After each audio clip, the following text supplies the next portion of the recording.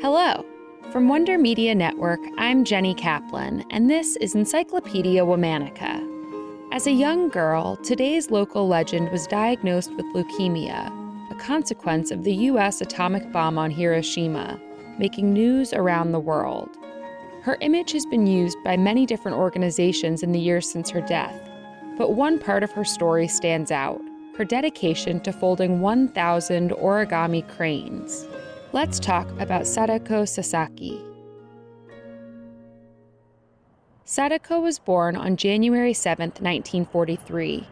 She was 2 years old on August 6, 1945, when a B-29 bomber flew overhead and dropped an atomic bomb on her home city of Hiroshima.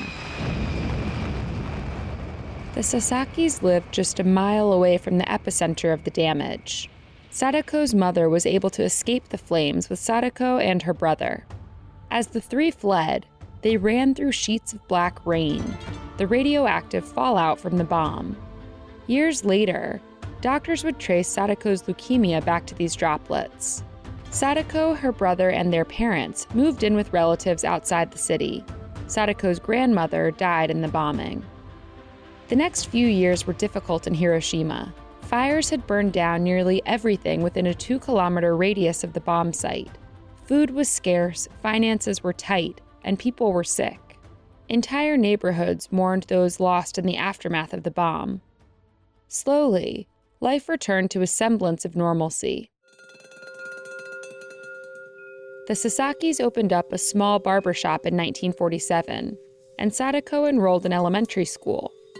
She was warm and outgoing and quickly surrounded herself with a large circle of friends. She was a natural athlete. On a school trip to nearby Miyajima Island, Sadako was the first to the peak of Mount Maisen and the first back down for lunch. She was happy and healthy, so when she came down with a cold in November of 1954, no one expected her diagnosis: leukemia. At the time, it was also known as A-bomb disease. At 12 years old, Sadako began her stay at the hospital. There, she kept others' spirits high. Sadako often walked into other wards to make friends and entertained those who came to visit her. She was there for months. Her father accepted her elementary school diploma on Sadako's behalf. Her school friends visited and talked to her about registering for 7th grade. One day, the Red Cross Youth Club visited the hospital and gave all the children staying there origami cranes. The gift was a symbol of Japanese folklore meant to help the sick regain health. Legend said cranes could live for 1,000 years, and any person who folded an origami crane for each year of that life would have one wish granted. Sadako, who had to spend long hours in bed due to worsening health, determinedly set out to accomplish this goal. She was going to fold 1,000 origami cranes. This wasn't an easy feat. In the post-war world, paper was expensive, so Sadako set out to find paper wherever she could. She took scraps of medicine wrappers and asked other patients for the packaging surrounding their get-well gifts. She folded cranes of all shapes, colors, and sizes. Some were as small as a grain of rice. Within a month, Sadako folded her 1,000th crane. Unfortunately, on October 25, 1955, Sadako passed away.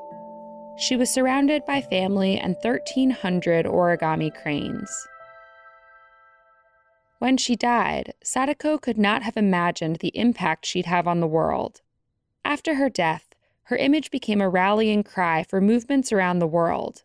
International news outlets retold her story as a tragedy of war, while others publicized her experiences as evidence in opposition to the development of nuclear weapons. Sadako's story of the cranes has spawned several books and films. Sadako also had a profound impact closer to home on her classmates. When they graduated from 6th grade, they formed what they called the Unity Club. Initially, it was meant to make sure Sadako always had a friend in her hospital room. After Sadako's death, they organized to create something lasting in their classmates' memory. After much work volunteering and handing out leaflets, the Unity Club joined with schools across the city to form the Hiroshima Society of Schoolchildren for Building World Peace. With a joint fundraising campaign, they were able to fund the creation of a statue to commemorate the children affected by the atomic bomb. The statue, called Atomic Bomb Children, was unveiled on May 5, 1958, on Japan's Children's Day holiday. It stands in Hiroshima Peace Memorial Park, an area dedicated to remembering the bombing. Sadako stands at the top of the statue, holding a large paper crane over her head. A plaque at the bottom reads, "This is our cry, this is our prayer, peace in the world." To this day, visitors come to fold and leave paper cranes at the statue.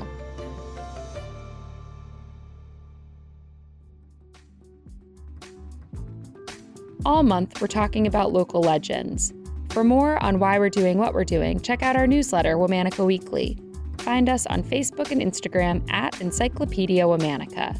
Special thanks to Liz Kaplan, my favorite sister and co-creator. Talk to you tomorrow.